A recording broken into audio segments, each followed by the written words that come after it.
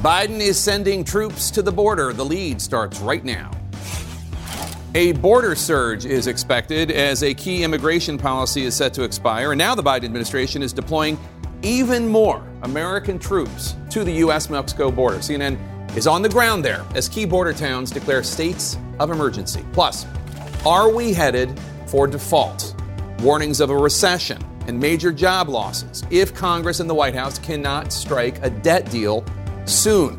We're going to lay out for you how your money, how your job might be impacted. And he's known as the godfather of AI. I will speak with a man who left his job at Google just so he could speak freely about what he calls the dangers of artificial intelligence. Welcome to The Lead. I'm Jake Tapper, and we start today with not one, but two looming crises, potentially just days away, which could have serious consequences for the United States. The first crisis has to do with your wallet and an ongoing fight between Republicans and Democrats over the national debt. If they cannot make a deal, the Treasury Secretary, Janet Yellen, is warning the U.S. government could run out of money to pay its bills. Bills for past spending, not future spending. And the U.S. government could run out of that money in less than a month. Economists are warning that default would lead to a likely recession, massive job losses, plummeting retirement accounts, and risks to Social Security and Medicare. Then there is, of course, the second looming crisis, and that's at the southern border, where the Biden administration is now planning to send an additional 1,500 active duty troops to help border officials prepare for a massive surge of migrants next week. Next week is when the strict border policy known as Title 42 expires. Title 42 allowed the U.S. government under Trump and then under Biden to quickly expel some migrants using COVID as an excuse. But it's about to expire, and now tens of thousands of people are currently camping out and waiting it out in northern Mexico, waiting to cross the border. On the U.S. side of the border, many cities and towns already overwhelmed with migrants and humanitarian needs, leading those cities and towns to declare states of emergency, begging for more resources now and ahead of next week's deadline. Now, if you're out there thinking, hey, I feel like I follow the news and we've known that these deadlines were coming for months, if not years, you're right. And if you're thinking, you know, our elected representatives, they could have made some deals to fix this at any time, you're also right. Our team of reporters is covering every angle of these stories, starting with CNN's Rosa Flores in El Paso, Texas. Rosa, walk us through what you're seeing there as more migrants arrive. You know, Jake, what we're seeing is just more migrants spilling over to more downtown El Paso. Having a little problem there with Rosa's feed. We will come. Is she back? That there are migrants. Rosa, start again. We missed you at the top. Back? Yeah, you're back. Yeah, start at the top. Go ahead. Oh, okay. No problem. So what we're seeing is the number of migrants increasing in downtown El Paso, spilling over to more city streets. I'm around the corner from a shelter, a church shelter, and you can see that now the migrants that are camping out here have crossed over the street and we're just seeing more. What you were saying, we've known about this. The Biden administration has been preparing for this. So why are we seeing so many migrants right now when Title 42 is still in effect? Because you can see that all of these streets are lined with migrants. Well, let me take you through this. Title 42 allows immigration agents to swiftly return certain migrants back to Mexico. So why are we seeing all these migrants? There are tens of thousands cities waiting for the lifting of Title 42. A lot of them have grown impatient. They're very frustrated. A lot of them have sold everything that they own to come to the United States, and now they are just losing patience. And Jake, some of them are crossing legally. They're turning themselves into authorities at ports of entry. Others are deciding to cross illegally. And what you're seeing here is a mix of both those who turned themselves into Border Patrol and others who just lost their patience and crossed the border illegally. Jake. All right, Rosa Flores at the border in El Paso, Texas. Thanks so much. Let's bring in CNN's Phil Mattingly at the White House and CNN's Manu Raju on Capitol Hill. Phil, so the Biden administration sending another 1,500 active duty troops to the southern border ahead of this expected surge. They must be concerned in the West Wing that they're not prepared for what might happen next week.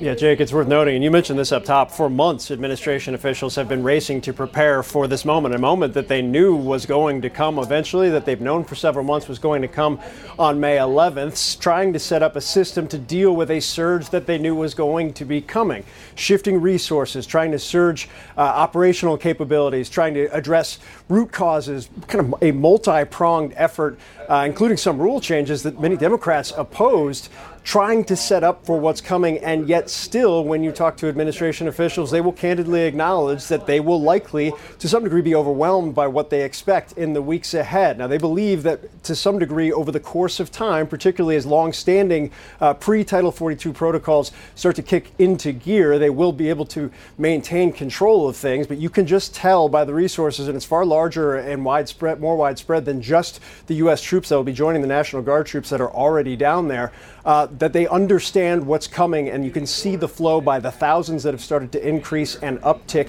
and it'll be something that will not just be a policy problem over the course of the coming weeks and months, but also very acutely a political one, Jake.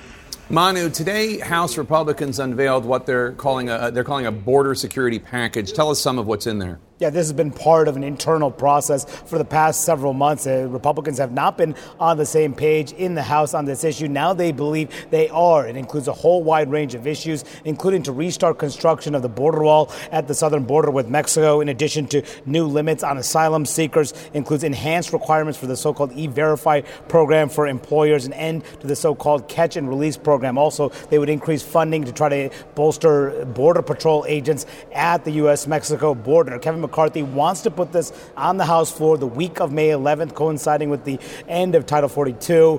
It is expected that it will pass the House. The question will be, will it pass the United States Senate? That is highly, highly unlikely. Chuck Schumer, the Senate Majority Leader, has no plans to bring it up in the Democratic-led Senate, but the Republicans believe that it will be part of what they campaigned on, one of the issues they believe they'll deliver onto voters, this issue of pushing for more security at the border, now that they believe they have their conference on the same page, Jake. Well, the House sure passes a lot of legislation that can't get through the Senate. Interesting. Manu, I want to talk about the other impending crisis. That's the national debt. House Republicans did the same thing. They passed something that they knew had no chance of passing in the Senate. But now that President Biden and Speaker McCarthy have actually agreed to sit down along with the other congressional leaders, does that suggest in any way that they're closer in any way, in any measurable way, to a deal? It does not seem like that at the moment. In fact, the two sides are still completely opposite when it comes to this issue. The Democrats, the leaders on down to the rank and file, are saying that the debt ceiling needs to be raised first before they would even consider any spending cuts. Republicans say there must be significant spending cuts tied to the debt ceiling increase, and that's what they're going to have to discuss next week when they sit down at the White House. And significantly today, Senate Republican leader Mitch McConnell, someone who in the past has helped resolve some of these standoffs, come up with novel ways to do just that, indicated he has no plans in intervening here and that he is letting Kevin McCarthy take the lead. Are you ruling out getting involved at all if there's no... Well, what I'm saying is the conditions for reaching an agreement change depending upon the nature of the bodies. Many people point back to 10 years ago when President Biden and I were involved in reaching an agreement. That was a different set of players than we have today. It should be clear to the administration that the Senate is not a relevant player this time. They have got to have a measure that can pass the House. How does it pass the House? It has to have the support of the Speaker, and I'm behind the Speaker. And the Speaker has said repeatedly that he will not simply raise the national debt limit without any conditions, a so-called clean increase, something that the White House has pushed. And even on the Senate side, Jake, there are not 60 votes to advance a clean debt ceiling increase because Republican support simply is not there. So even though they're meeting, Jake, a lot of questions about how to resolve what could be a significant crisis if the debt ceiling is not raised in a matter of weeks. Phil, this afternoon, the White House press secretary, Karine Jean-Pierre, gave a preview of President Biden's approach heading into this meeting with top congressional leaders. What did she have to say? Yeah, Jake, the president more than willing to have a discussion on longer-term spending and budget proposals. Perhaps there's some type of off-ramp that White House officials will explore there. But when it comes to their position on the debt limit, there is no divergence off where they and where Democratic leaders on Capitol Hill have been over the course of months. And I think that underscores a reality here. Yes, the meeting is movement in and of itself. primarily because the bar was so low. There hadn't been anything but a stare down for several months. But the positions remain completely unchanged, which raises the question of how does this actually end? What are the actual off-ramps here right now? White House officials making clear they don't believe they're the ones who can or should break. That should be Republicans who, as Manu has reported, aren't saying they're going to either. All right, Phil Mattingly and Manu Raju on opposite ends of Capitol Hill, Pennsylvania Avenue. Thanks so much. A debt default will almost certainly have serious consequences for you and for your family and for the U.S. economy, from possible layoffs to higher borrowing costs, even a likely recession. CNN's Tom Foreman now takes a closer look at how bad things could get if lawmakers cannot figure out a way to avoid a default and do their jobs. Air travel, transportation, customs, mail delivery, and many more services closely linked to federal funding might face severe interruptions. Social Security checks could be cut off. Thousands of federal workers furloughed. And as all that money drained away from consumer spending, it might send the U.S. and global economies into a tailspin and perhaps even a major depression. We know that it would be a catastrophe for our country to default. Yet Treasury Secretary Janet Yellen, in a letter to House Speaker Kevin McCarthy, warns it could all happen, potentially as early as June 1st, and it would cause severe hardship to American families.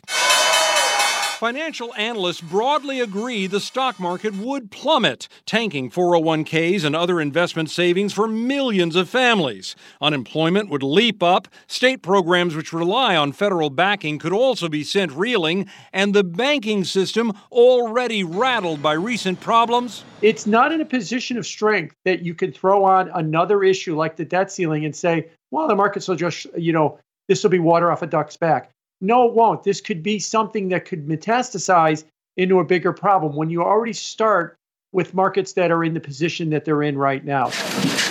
It's all a guessing game since the federal government has never defaulted before. But in 2011, the Obama administration and congressional Republicans fought to the wire over spending and debt, with then Vice President Joe Biden in the negotiating chair. We have to get this out of the way to get to the issue of growing the economy. And based on just coming that close to default, the stock market fell 17% in a 7-week span. The credit rating of the U.S. got downgraded, and we had a noticeable tightening of credit. All of these dire warnings are hooked to the idea of just a few days of default. If it goes on longer, all of these experts say it will get much, much worse, and it will not matter if you're a Democrat or Republican, progressive or conservative. It could be harder for you to earn more money, borrow more money, or even keep the money you have. Jake? Yep. I wonder what it'd be like if we just stopped doing our jobs the way the politicians just decide not to do their jobs. All right, Tom, sorry to put on pressure. Coming up, 3 stabbings near a college campus, 2 victims killed. What's holding police back from calling this a serial attack? Also, the stern warning to Supreme Court justices about their conduct on bench and their activities outside of court, plus the first case of its kind. Abortion care refused for a pregnant woman's medical emergency. Did 2 hospitals violate federal law? Our national lead now, 3 stabbings, 0 arrests, and no suspect identified after a woman was attacked last night near the University of California, Davis. This is the 3rd stabbing near that campus in 5 days. The woman is currently in critical condition. The first 2 victims were killed. CNN's Nick Watt reports that the community is on edge as police work to determine whether the stabbings are connected. Students ordered to shelter in place overnight as police tried and failed to find the suspect who stabbed a woman shortly before midnight on a city street. We're following a multitude of leads, but as of this point, nobody has been identified. This laid-back California college town usually sees just 1 homicide in an entire year. Now, 2 within a week. 3 stabbings total. It's very obvious that the manner and the brutality of these crimes are very similar. That is concerning to us. But at this stage, we can't definitively link them yet. Thursday morning, David Breaux was found stabbed to death in a city park, a downtown fixture known for asking passers-by to share their thoughts on compassion. I started at June 3rd of 2009 and got about 5,000 entries and talked about 10,000 people, have become known as the compassion guy. Saturday night, a 20-year-old computer science student, Kareem Abu Najm, stabbed, murdered on this bike path through another park on his way home. He was just 6 weeks away from graduating. He was so proud and so happy and so thankful. He said, "Thanks, Mom and Dad, you paid all my tuition, you didn't." The family moved to California from Lebanon in 2018. We came here hoping for safety. The latest victim of this apparent spree, a woman stabbed through her tent late last night. She remains in critical condition. You have a very dangerous person who seems to have struck out randomly in a very violent way against 3 very different victims. I think the people of the city of Davis are rightly very concerned right now. The FBI is now helping in the manhunt. Local police also upping their patrols, hoping to reassure students and keep them safe. I did not expect my senior year for any of this to be happening, especially in Davis. A lot of students just don't want to go to school. And police are advising students in Davis not to go out after dark alone. The chief says operate a buddy system. Now, they don't have a name of a suspect, but they do now have a pretty good description from the last 2 incidents. The suspect is described as average height, thin, pale complexion, and the most identifying feature, long, dark, curly hair. Now, the FBI is also involved. Local police hope that criminal profilers will come in to try and determine if the suspect they're looking here bears any of the hallmarks of a serial killer. Jake. Terrifying. Nick Watt, thank you so much. There's a number of horrifying crime stories out there. Let's go to Oklahoma now, where the search for 2 missing teenage girls appears to have ended even more tragically than anyone thought possible.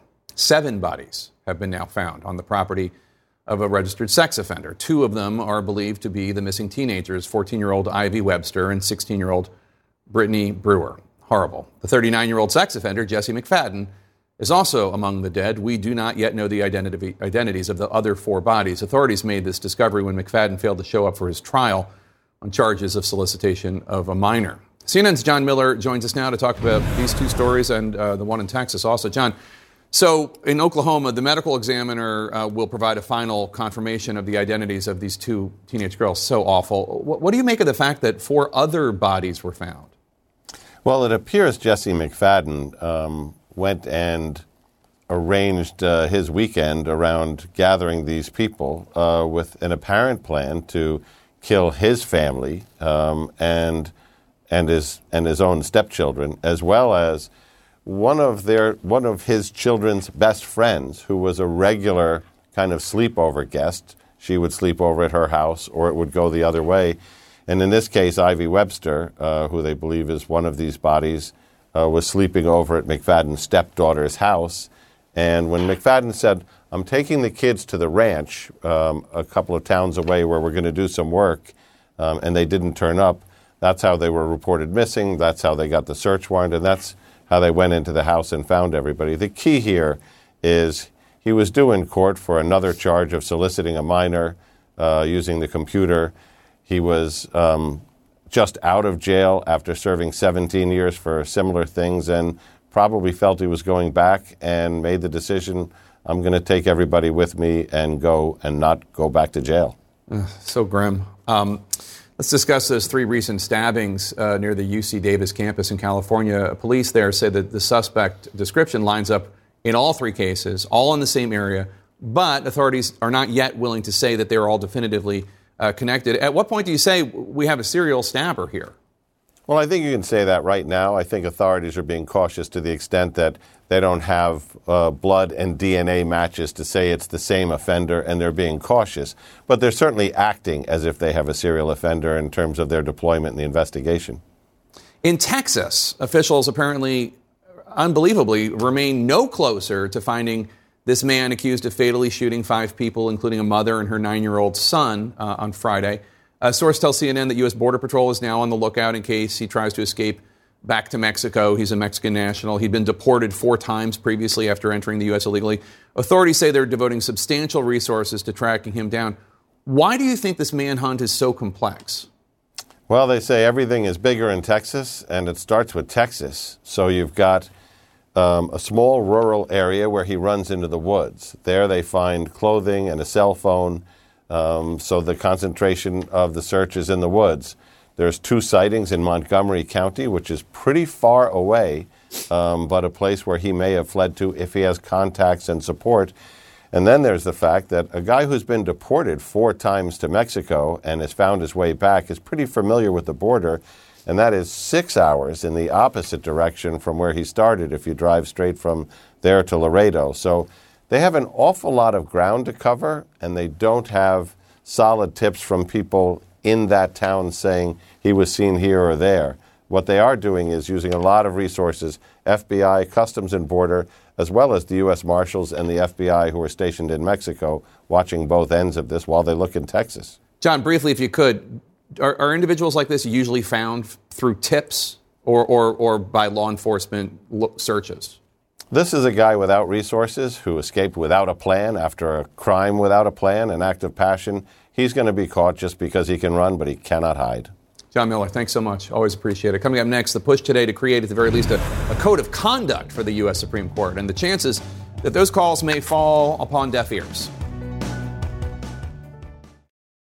In our politics lead, a blunt message to the U.S. Supreme Court from a prominent and well-respected conservative former federal judge, J. Michael Luttig, who warned the justices in a letter, quote, "To whatever extent the court does not subject itself to the highest possible professional and ethical standards, it also depreciates its power to preserve, protect, and defend the Constitution of the United States, which is the high charge that the American people have bestowed upon the Supreme Court," unquote. That letter, submitted as part of a Senate hearing today on the Supreme Court ethics, or lack thereof, and coming amid a cascade of reports on possible ethical violations from some of the justices, and those are just the ones we know about.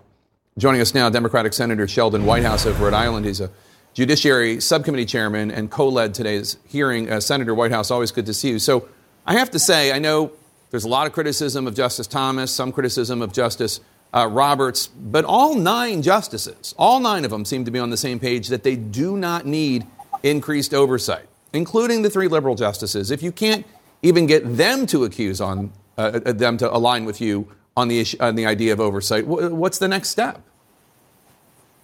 Well, first of all, let's not be so sure about that, because Justice Kagan has said publicly that the court has tried to put a ethics code for itself together in the past, and it hasn't succeeded yet. So I think it's a bit much to say that none of the 9 justices want it. They just haven't sorted it out yet. The second point is that I think the other judges are really getting quite fed up with the Supreme Court justices' behavior, because they do have to live under ethics codes and ethics processes that they know would not permit the kind of behavior that the Supreme Court is both engaged in and trying to justify. So there's also going to be pressure from within the rest of the federal judiciary to clean up this mess.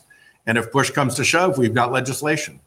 I was reading an article about Abe Fortas being ousted from the court, resigning from the court when he was under fire for his ethics, his questionable behavior ethically. And they talked about the Justice Earl Warren wanting an ethics, some ethics requirements. That was in 1969. That was the year I was born. Senator Lindsey Graham slammed this renewed focus from Democrats on Supreme Court ethics today. He called it an attempt to attack the court's legitimacy as the court becomes more conservative. We've seen that argument a lot from Senate Republicans, including Senator Mike Lee. How do you respond to that? Well, I'll go with Senator Graham's earlier statements about how important it is for the court to make financial disclosures just the way senators and congressmen do, just the way senior executive officials do, frankly, better, and just the way all the other federal judges do. I think that there's room for bipartisan improvement here. It really is not appropriate for the highest court in the land to be the one with the lowest ethics standards and the worst ethics process. I want to ask you about your colleague on the Senate Judiciary Committee, Senator Dianne Feinstein from California. She's had an extended absence from the Senate as she recovers from shingles. This comes after years of questions about her faculties. Congresswoman Alexandria Ocasio-Cortez, Democrat from New York, called for Feinstein to retire. In a Blue Sky social media post or skeet, she wrote, quote, "Her refusal to either retire or show up is causing great harm to the judiciary, precisely where reproduction rights are getting stripped. That failure means now in this precious window, Democrats can only pass Republican-approved nominees," unquote. How do you respond? I mean, Congresswoman Ocasio-Cortez, what she's saying there is, I mean, empirically factual. You're not able to do what you would be doing if you had the Democrat on the committee that you need. The best response is for Senator Feinstein to get better and come back. Because whether she's out of the committee because she has stepped down from the committee temporarily, or whether she's out of the committee because she's left the committee, or whether she's off the committee because she's left the Senate, the same process has to be gone through to replace her on the committee. So the Republican blockade that is presently preventing us from filling her seat on a temporary basis could just as easily prevent us from filling her seat in the Judiciary Committee on a permanent basis if she were to resign. The only clear solution is for her to come back, and that's what we're very hopeful she will do. How do you respond to a Democrat watching this who might say, you sound more concerned about the feelings and the hurt feelings of a senator than about all of the important issues and rights of 350 million Americans? Well, first of all, I do care about Diane's feelings. I've served with her in the Senate for a long time and admire her immensely.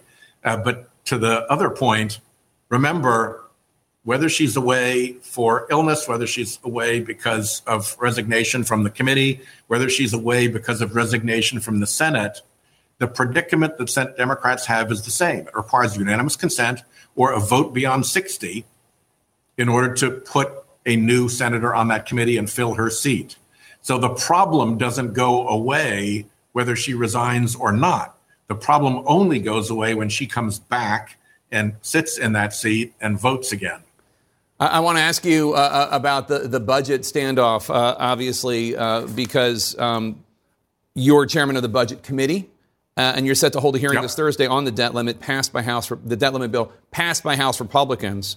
Do Senate Democrats have the votes to pass their own bill? Well, we haven't taken that up yet. I suspect that we do, but the first thing that we need to do is to make sure that it's clear where the basically MAGA proposal that Speaker McCarthy has launched will get us. It's a terrible choice that he's trying to force on the American people. Default is 1 million lost jobs. His bill is 780,000 lost jobs. Default is a recession. His bill is $160+ billion hit to the U.S. economy. Mm-hmm. We don't need to go either way. There's a sensible pathway if the real extremists over there will come back and use the regular process of government that the founding fathers set up under the Constitution to have this debate in the light of day. Right, but they're not wrong that $32 trillion of debt is unsustainable. Would you be willing, well, let me put it this way. Would you rather the U.S. default on its debt than accept a bill that includes some spending cuts? The U.S. cannot default on its debt. The damage will be severe and lasting, and a lot of Americans will suffer probably for decades. All right, this is a very serious thing. Democratic Senator, for the Speaker to threaten it is inappropriate. Democratic Senator Sheldon Whitehouse of Rhode Island, thank you so much for joining us, sir. Appreciate it as always. My next guest is considered a pioneer in the new world of artificial intelligence. Why he quit his job at Google to be here today with a warning about the technology.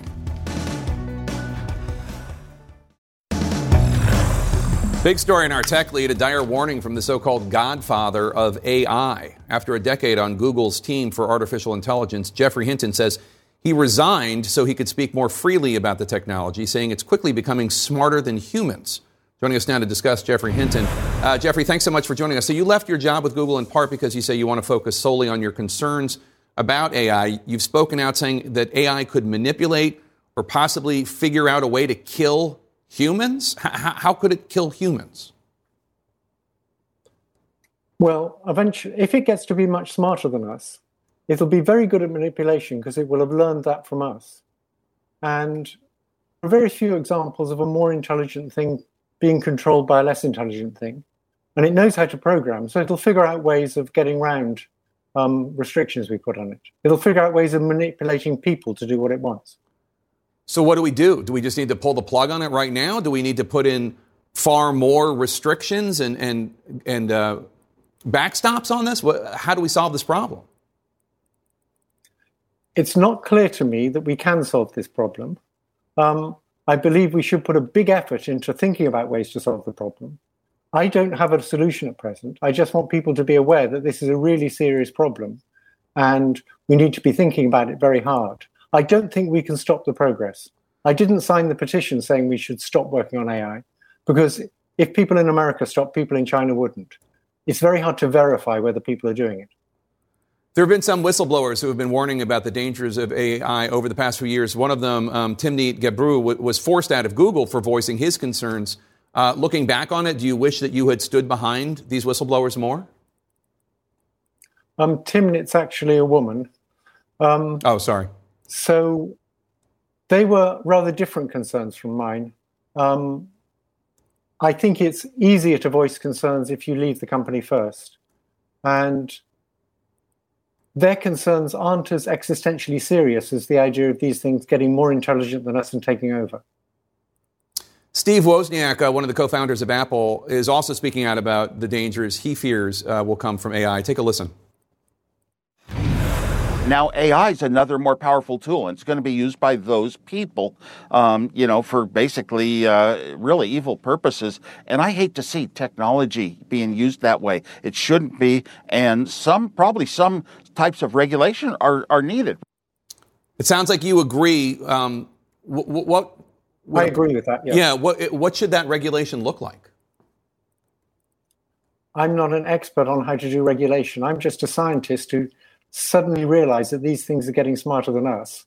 And I want to sort of blow the whistle and say we should worry seriously about how we stop these things getting control over us.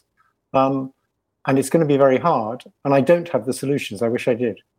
Does there need to be a meeting of all of the tech groups and governments working on this, Google, China, whatever, and some sort of set of rules of the road? I mean, how do we even protect against bad actors or rogue nations harnessing AI? So for some things, it's very hard, like them using AI for manipulating electorates or for fighting wars with robot soldiers. But for the existential threat of AI taking over, we're all in the same boat. It's bad for all of us. And so we might be able to get China and the US to agree on things like that. It's like nuclear weapons. If there's a nuclear war, we all lose. And it's the same if these things take over. So since we're all in the same boat, we should be able to get agreement between China and the US on things like that. Do you think that tech companies will be the solution, or are they so invested in this financially, and also, let's be frank, in terms of power, that they're not going to be part of the solution here? I think the tech companies are the people most likely to be able to see how to keep this stuff under control. Geoffrey Hinton, thank you so much. Come back. We have more questions for you, and we appreciate your candor. Thank you. Coming up next, the federal investigation now launched as abortion laws create a chilling effect on hospital care across the United States. Stay with us. In our health lead, for the very first time since the U.S. Supreme Court overturned Roe v. Wade, the federal government is now investigating 2 hospitals in the U.S. for not offering abortion care to a woman who had a pregnancy emergency. Melissa Farmer shared her experience in a political ad for a Democratic Senate candidate last year. At 17 weeks of pregnancy, she suffered a premature rupture of membranes and her water broke. She went to a hospital in Joplin, Missouri, and then to another in Kansas City, Kansas. And according to the Department of Health and Human Services, doctors at both hospitals told Farmer that her condition could deteriorate, but an abortion would violate hospital policies. Abortions are banned in Missouri and Kansas with rare exceptions. And that's just one case. CNN's Elizabeth Cohen talked with a woman in Florida who says abortion laws in her state have had devastating ramifications on her family. Last fall, Deborah and Lee Dorbert were excited to be giving their son Caden a sibling. But at an ultrasound when Deborah was 24 weeks pregnant, the doctors had terrible news. The baby has no kidneys and you have little to no amniotic fluid. The doctor said the baby was sure to be stillborn or die quickly after birth, and Deborah was at an increased risk of a potentially deadly pregnancy complication. I broke down crying in the room. It's a rare condition called Potter syndrome. In many states, doctors offer to terminate such doomed pregnancies, and that's what the Dorberts wanted to do. But their doctors said it wasn't possible because of a Florida law passed last year that bans nearly all abortions after 15 weeks. The law has an exception in cases of a fatal fetal abnormality that is incompatible with life outside the womb. Dr. Stephanie Ross, a high-risk pregnancy doctor in Florida, says she understands why Deborah's doctor wouldn't terminate the pregnancy. The moment the law came out, I think everyone was scrambling to try to figure out what exactly was that language intended to convey. Doctors found in violation of the law can face heavy fines and even prison terms. The Dorberts had two choices: leave Florida for a termination elsewhere or take the pregnancy to full term. Even though it's legal to leave Florida to get an abortion, the Dorberts said they were scared they'd get arrested. So Deborah stayed pregnant. I continue to feel this baby move and knowing that I'm going to give birth and watch my child pass. Her mental health suffered. I really started having issues with depression and anxiety and just not wanting to get up out of bed. As Caden grew more and more attached to his little sibling. He continued to see my belly grow, and he continued to fill my belly to feel the baby moved, and he kept getting excited that he was going to have a sibling. The baby, a boy they named Milo, was born in March, and as the doctors predicted, his life was short. As Deborah held Milo in her arms, he gasped for breath and died in about an hour and a half. Deborah doesn't want to get pregnant again. I couldn't go through another trauma like this with pregnancy. When told about the Dorberts' story, Florida Representative Jenna Persons-Malika, a sponsor of the Florida abortion law, sent CNN this statement: "We are providing mothers with the resources they need to raise healthy children, empowering doctors to help their patients make informed decisions, and shifting the conversation to valuing life." But Deborah says Florida law forever damaged her family because she spent 13 weeks carrying a baby who was sure to die. Elizabeth Cohen, CNN, reporting. And our thanks to Elizabeth Cohen for that reporting. Coming up, Trevor Reed and his family will be here. Their message to the Biden administration 1 year after the Marine veteran was released from detention in Russia.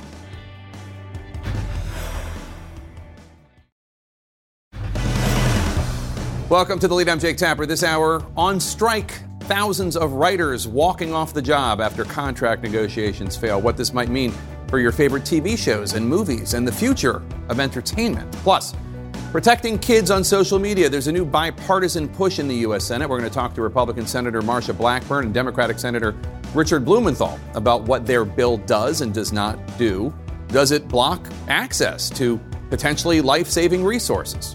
And leading this hour, the Kremlin pushing back on newly declassified U.S. intelligence that shows 20,000 Russian soldiers have been killed in Ukraine since December alone.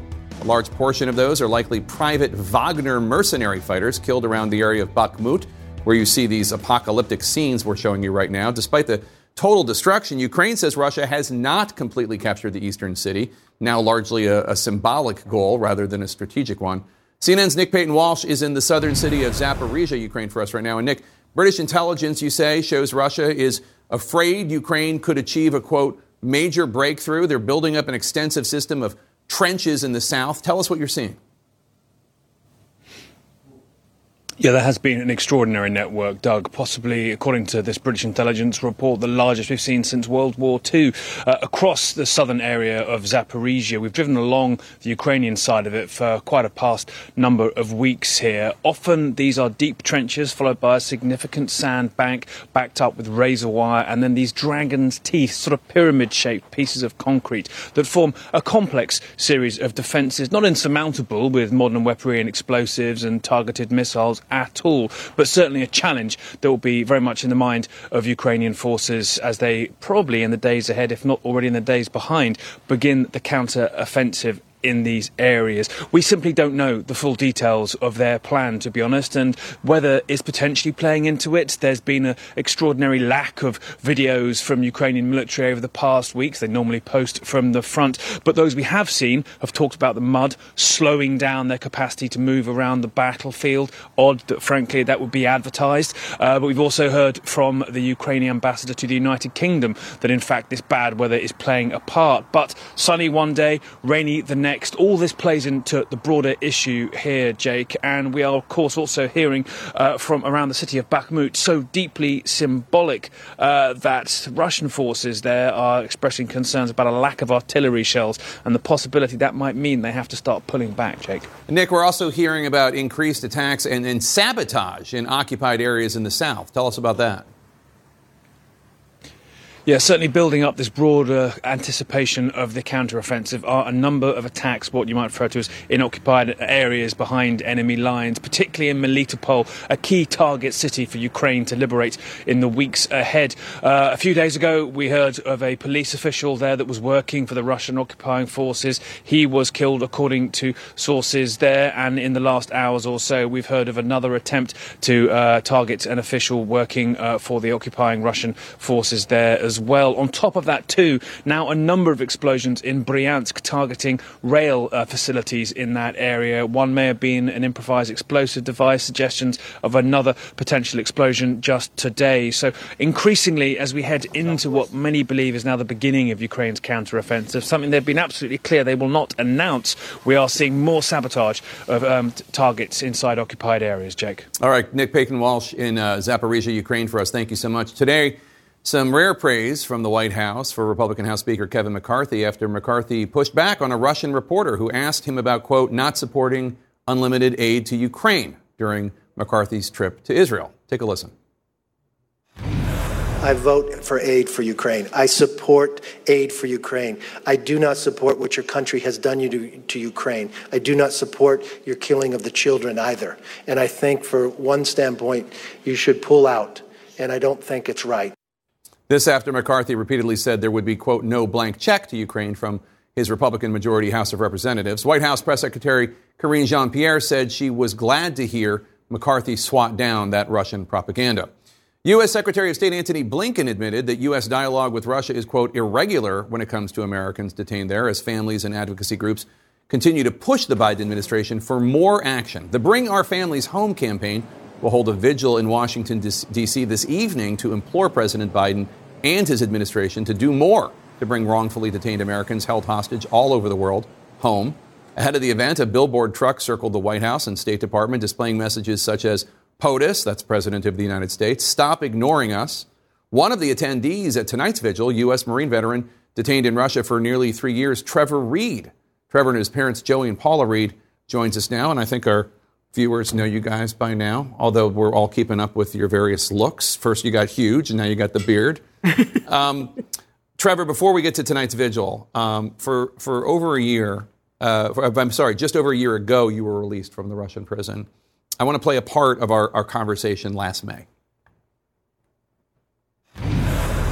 When they told me that I was leaving, I thought that Paul, was leaving with me. And when I found out that they left him here, that was tough.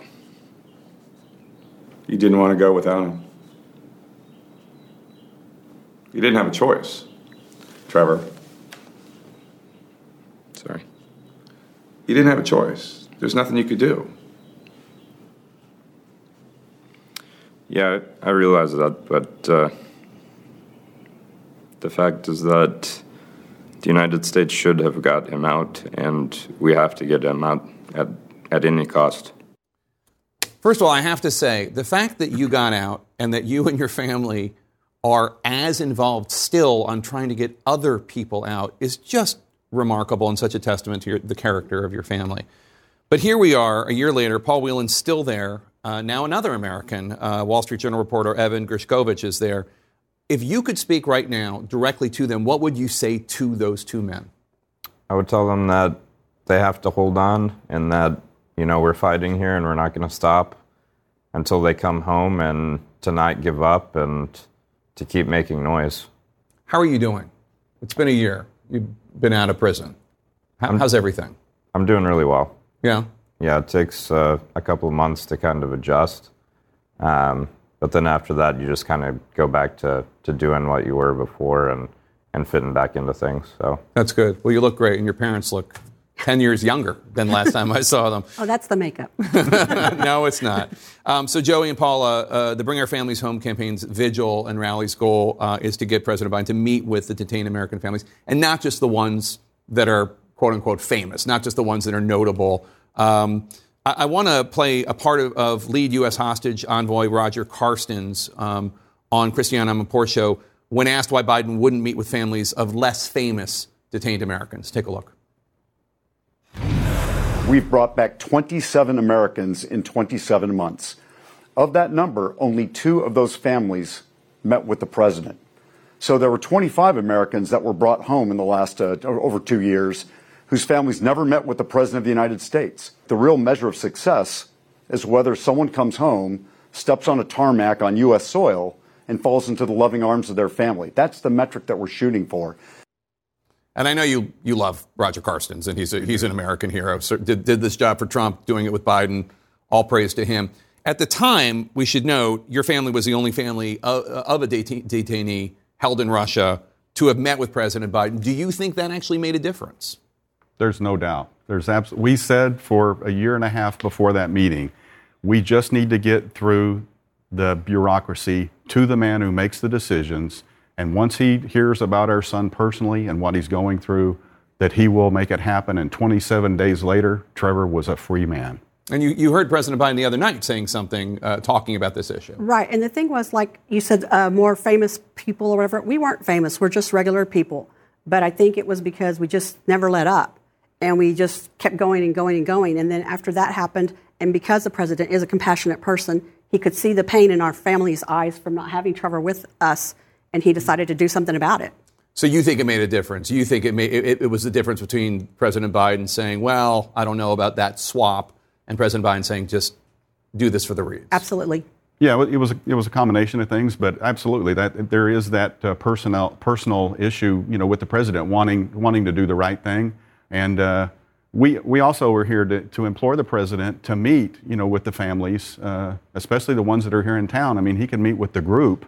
And it would be, even though it would not be individual, but at least even if they just had a minute or two with the president, so he could put a face with the name. Yeah. And it would be a great thing for the president. I know he'd love to do it, and it would help him politically, if nothing else. But Trevor, you told me last year that you thought before you traveled to Russia, there was no way that Russia would detain another American like they had Paul Whelan.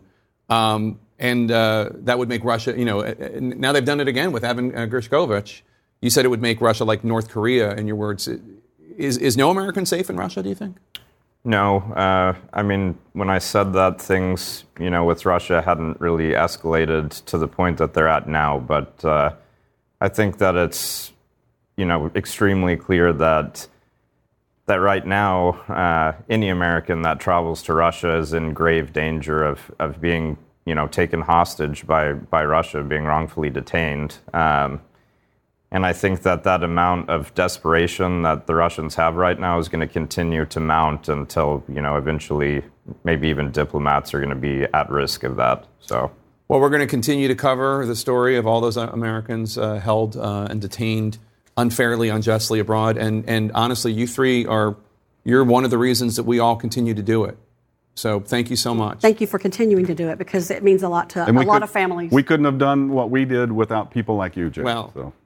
I'm just glad that you get to give him hugs and kisses. Yes, I do. Trevor, Joey, and Paula Reed, thanks so much. Coming up, we're live on the picket lines as thousands of TV writers go on strike. What that might mean for your favorite shows and the people behind them. Stay with us.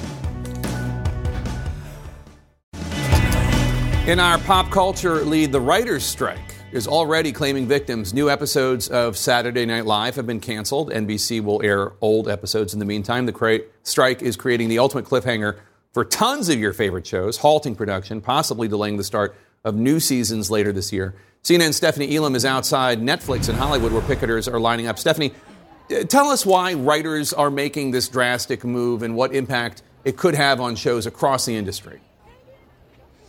Jake, a lot of people are sitting there thinking that this is just a Hollywood story, but it's much broader than that. And these are people who are out here today saying that they want to make a living wage for their craft, for what they do. They're saying that they want to be paid in this era of streamers. They want to make money so that they can continue to live. And many of them live in these very expensive cities of New York, as well as Los Angeles here. And so they are saying things need to be renegotiated for how they get their wages, and also how many writers are in the writing room. I want to introduce you quickly to WGA's chief negotiator, also a writer, Ellen Stutzman, also not a writer. Okay, Ellen Stutzman. Tell me, how far away are you between what the studios are saying that they can't afford to keep paying this way, that Wall Street's asking for contractions, and also the writers saying that they need to have their craft taken seriously and to be paid for what they're doing? How far apart are the two sides? In dollars and cents, we're hundreds of millions of dollars apart, because what the studios want to do is destroy the profession of writing and turning it into a gig economy. And so writers are on strike so that they can share in the value of the immensely profitable work that they create for these companies and continue writing as a good career that allows people to live in places like LA and New York. And just look at how many people are out here today. The last time you had a strike like this was 15 years ago, and that went for 100 days. Is there any idea if their sides are further apart now at this time compared to last time, or no? Last time we were facing an existential threat of the internet and the companies not wanting to cover writing and allow that jurisdiction to be Writers Guild. Now we're facing a similar existential threat about the future of writing as a profession. So the Writers Guild remains ready to negotiate, but these companies have to recognize what they've done to their workforce and come to the table and be ready to reach a deal. Ellen Stutzman, thank you so much. But again, for the corporations, the studios behind this, they are saying that they can't continue to pay this much when there's, for all of this content that is out there, that things have changed, the market has changed, and they don't want to just have to pay writers for shows when they don't need them at that particular time. That is what you're seeing, the difference here. And of course, this is going to affect right away, immediately, the shows that you watch. Late night talk shows are already dark. Saturday Night Live will not be on this weekend. It's going to affect your shows, but not immediately, because a lot of those shows may have already have some shows that are in the tank. Obviously, though, as you get further on into the summer, if this drags on further on the year, then you could see it affect some of your favorite programs, Jake. All right, Stephanie Elam, thanks so much. Senator Dianne Feinstein's office just weighed in on her return to D.C., and it's probably not going to quiet her critics. That's next.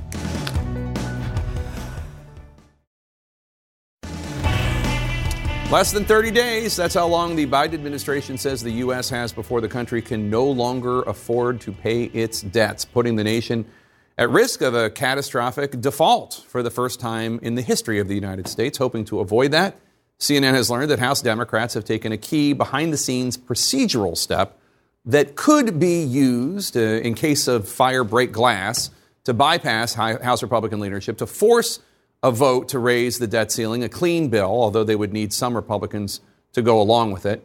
Joining us now, Republican strategist Kevin Madden, along with Democratic strategist and CNN political commentator Karen Finney. So just to bring people up to speed on that. Right. There's a thing called the discharge petition.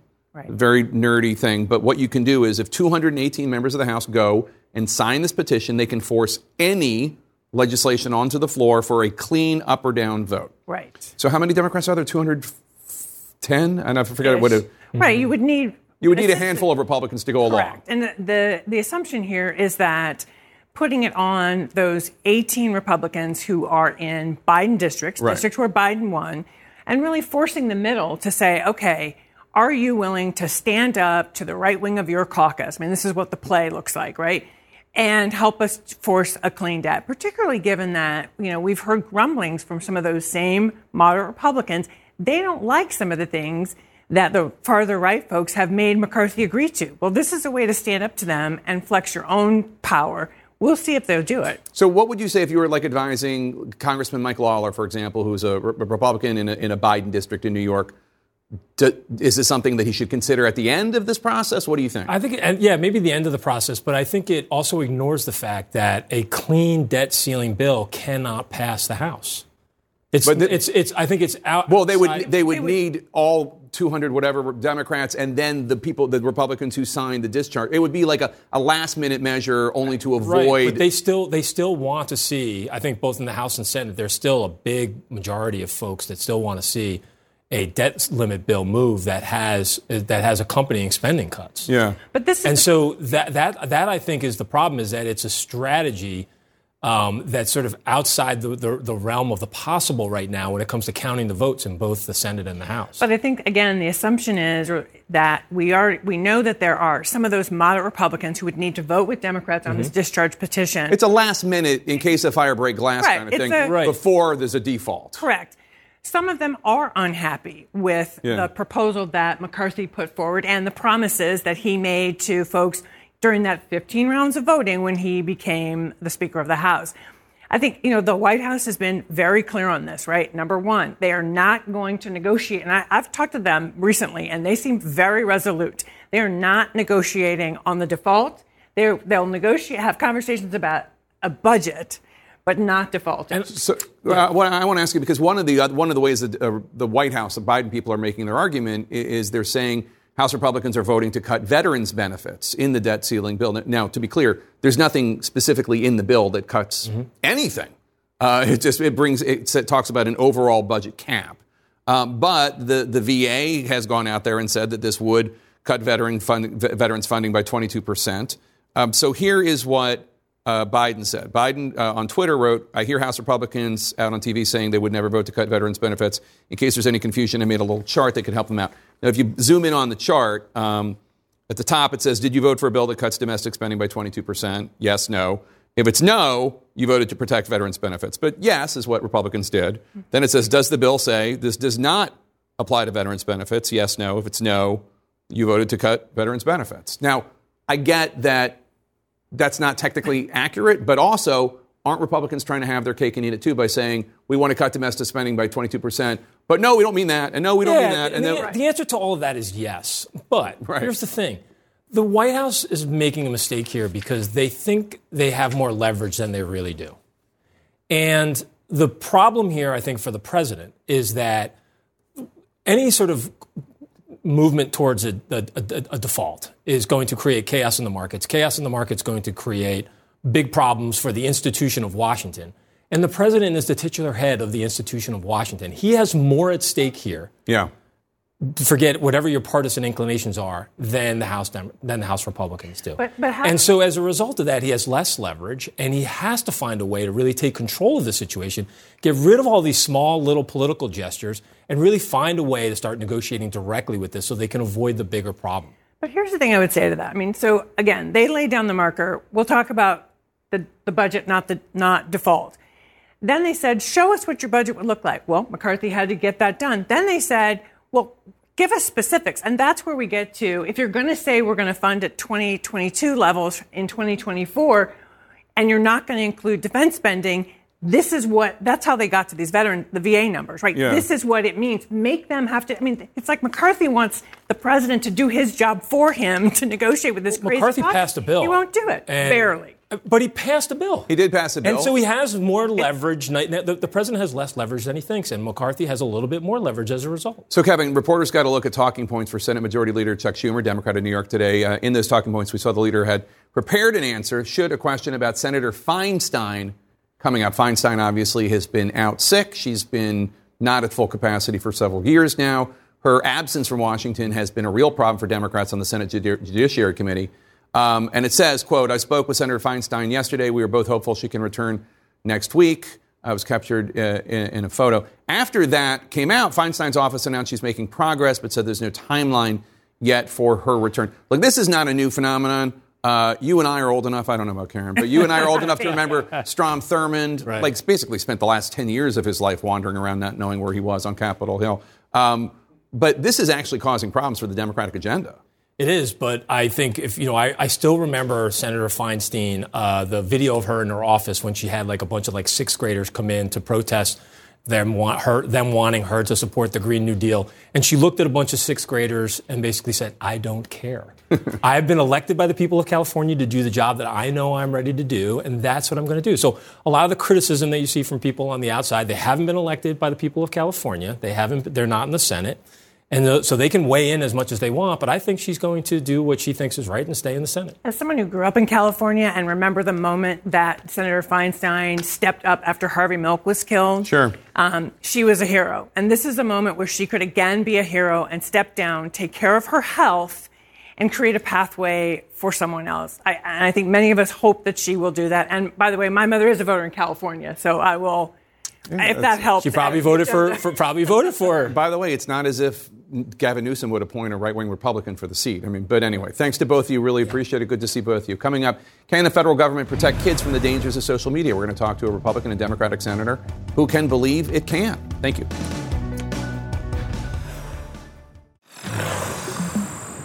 I was 9 when I wanted to die. 13 when I found a solution. You're watching the For You page of a teen's TikTok account. Love will not heal me. CNN created this TikTok profile with the help of a 14-year-old and their parents before taking control of it. Over 6 days, we used this account to see what kinds of content the app would serve to a young person. It seems to be sort of giving you a guide for how to develop an eating disorder, how to restrict your eating. And that's just one little glimpse of what CNN was shown when one of our reporters took over a 14-year-old's TikTok account. It shows just how easily and quickly dangerous content can appear on the social media of children, teenagers, younger than teenagers. Today, a bipartisan group of U.S. senators introduced a bill that would require social media platforms to try to provide more safety mechanisms for kids and their parents. The legislation is called the Kids Online Safety Act, or KOSA. It would, among other things, require social media to provide minors with options to protect their information. It would give parents new controls over social media apps. It would create a duty for online platforms to prevent certain risks to minors, such as promotion of suicide or eating disorders or sexual exploitation. It would provide academic researchers with access to data for research purposes as well. The version of the bill reintroduced today has been revamped after the version introduced last year was criticized by groups such as the ACLU and other groups for potentially leading to censorship of items involving LGBTQ healthcare resources, for example. Joining me now are the two co-sponsors of this bill in the U.S. Senate, Republican Senator Marsha Blackburn of Tennessee and Democratic Senator Richard Blumenthal of Connecticut. Thanks to both of you for being here. I really appreciate it. Senator Blackburn, let me start with you. Last year, about 90 organizations across the political spectrum signed a letter warning about the dangers of last year's bill, last year's KOSA. They wrote KOSA would require online services to prevent a set of harms to minors, which is effectively an instruction to employ broad content filtering to limit minors' access to certain online content. At a time when books with LGBTQ themes are being banned from school libraries, KOSA would cut off another vital avenue of access to information for vulnerable youth. Obviously, not talking about sexual exploitation of children, but in terms of resources for gay kids, lesbian kids, how would this new version of the bill address that criticism, if it does? Yes, and thank you so much, Jake, for covering the legislation. And we're so pleased to have the support of hundreds of organizations on this legislation. And we've made certain that this is focused on the process and that it is focused on how social media platforms are to perform that duty of care, have that standard, and to make certain that children and parents are going to have the ability to exercise what they need to prevent these algorithmic black boxes from pushing their children down certain routes that maybe the child does not want to go. But being certain there's transparency on those algorithms, that, as you mentioned, that duty of care that is there, those are just primary components of this legislation. Mm-hmm. Senator Blumenthal, this new version of the bill still includes the enforcement clause that reads in part, quote, in any case in which the Attorney General of a state has reason to believe that an interest of the residents of that state has been or is threatened or adversely affected by the engagement of any person in a practice that violates this act or a regulation promulgated under this act, the state may bring a civil action on behalf of the residents of the state. I have to say, Senator, you might have a lot more faith in state attorneys generals than I do, but this really allows state attorney generals, which generally speaking are elected officials, no offense to politicians, but elected officials, and it opens up possibly an avenue of censorship or even just sloth, just widespread, well, I don't want to deal with any of this, so I'm just going to ban any of it. Aren't you worried about that? I don't have to go into the particulars of attorneys general that you might not like or that Senator Blackburn might not like, but I bet you could rattle off lists. As a former attorney general for 20 years in Connecticut and a former federal prosecutor, U.S. attorney there, I have perhaps more faith than you do, but I'm not relying on faith in attorneys general. We, in fact, have met that criticism by narrowing the duty of care so that now it applies to very specific kinds of toxic content that are driven toward kids and that the big tech companies have a duty to reduce. And remember, Jake, that those organizations that formerly oppose, many of them now have dropped their opposition. We have 32 of our colleagues co-sponsoring it, more than double the number during the last session, reflecting that increased momentum that we see and the diminished opposition. There were some suggestions that enabled us to clarify this legislation and make it so that the burden is on big tech to be held accountable, but also more tools, more means for parents to disconnect those algorithms and for children to take back their online lives. So, Senator Blackburn, here's an example that I think it really gets at some of the difficulty here. How will a platform such as Instagram be able to distinguish between a video that is promoting young women to develop eating disorders versus a young person talking about their experience with an eating disorder in a way that is helpful and constructive?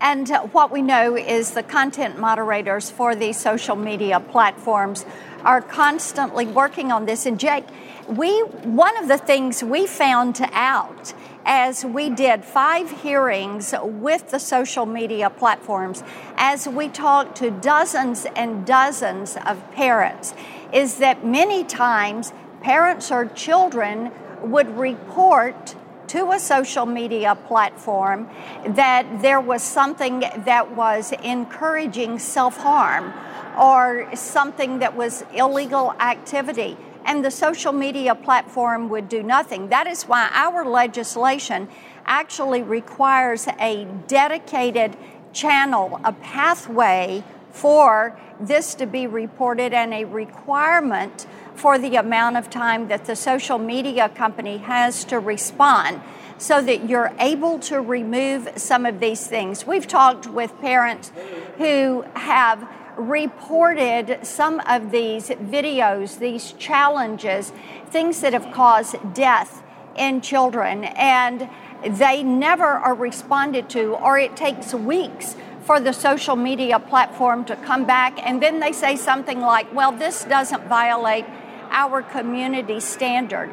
And when we hear about the mental health crisis that is taking place in this country, the increase in suicide, 1 in 3 teenage girls having suicidal thoughts, when you read the CDC report, what you know is the actions that social media have been taking are not working.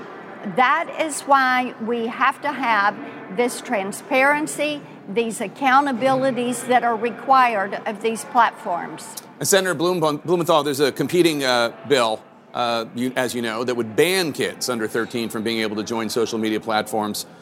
You've spoken out against it. You said it would create a national database with personal information on kids. Is there a better way, do you think, to verify kids' ages using these apps, and then maybe even have some sort of rating system in terms of what a 12-year-old is able to look at is very different than in terms of like a coherent assimilation of the information than an 18-year-old?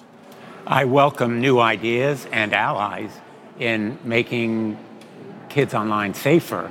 And certainly if those ideas come forward, we would incorporate them in our bill.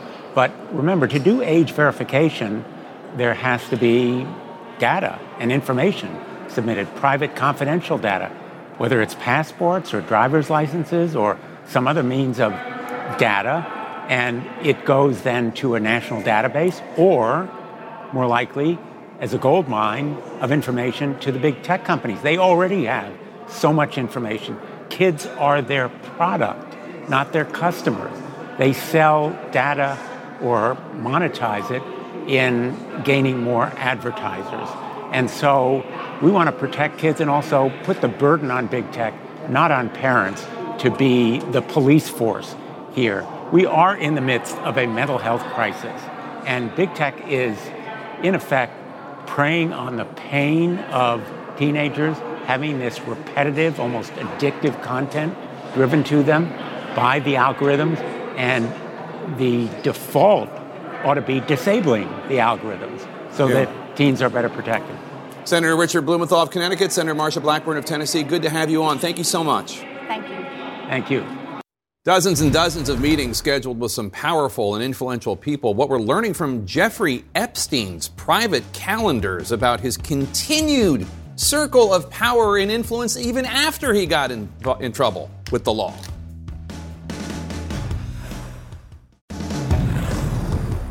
In our national lead, private schedules kept by notorious, insidious sex trafficker Jeffrey Epstein have been obtained by the Wall Street Journal, revealing a whole new list of prominent contacts. Those names include the current CIA director, William Burns, who was Deputy Secretary of State at the time, President of Bard College, Leon Botstein, former Israeli Prime Minister Ehud Barak, and more.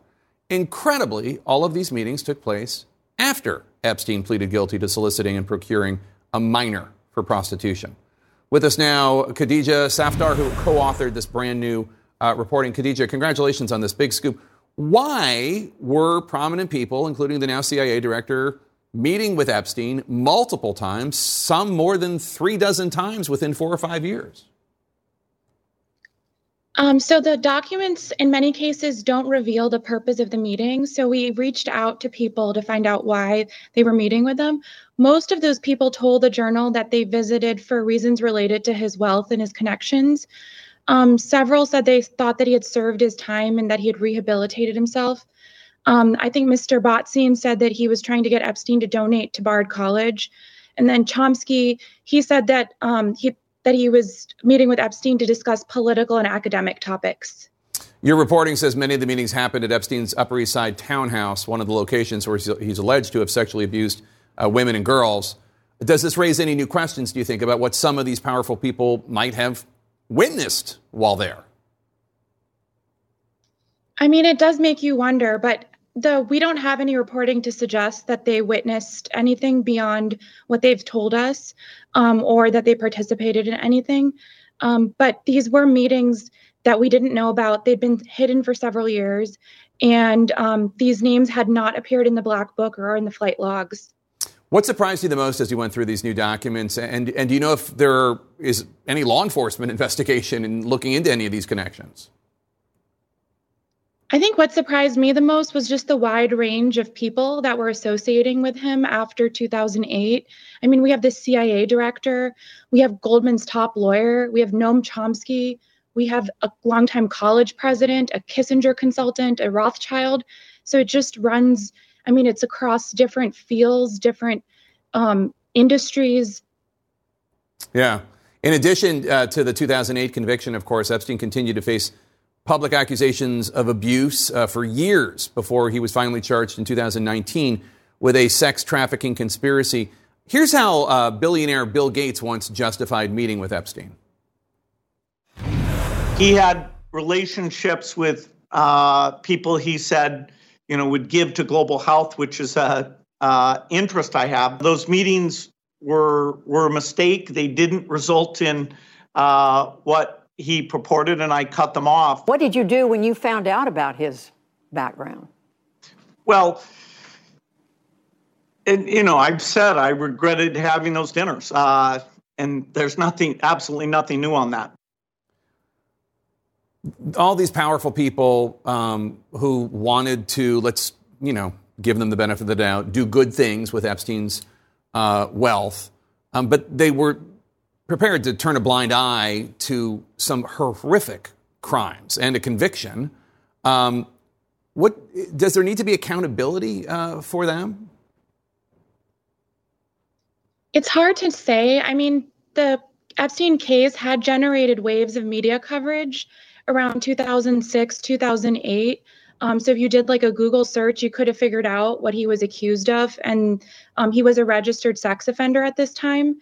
And at that time, like one of his big clients, Les Wexner, in 2007, he says he cut ties. And then we later find out that JP Morgan cut ties with him in 2013, even though some bankers kept going there for years.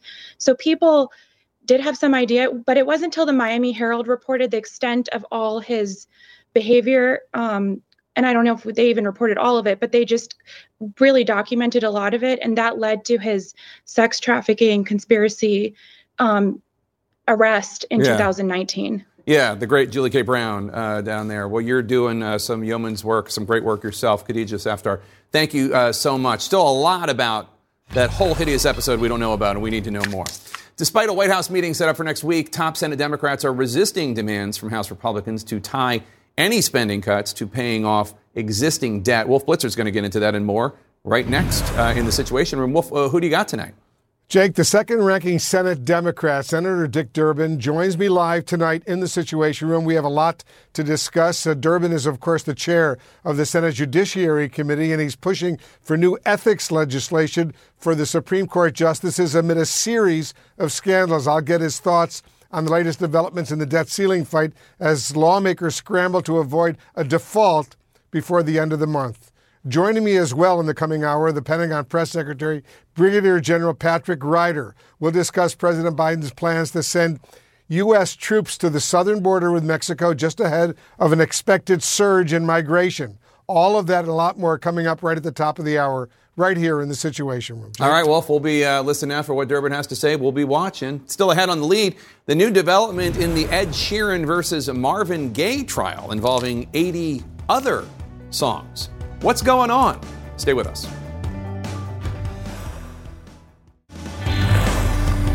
And our pop culture lead, what may be the beginning of lawsuits, depending on how the copyright case plays out, alleging similarities between Marvin Gaye's hit song Let's Go Get It On and Ed Sheeran's Thinking Out Loud. First, let's hear the songs.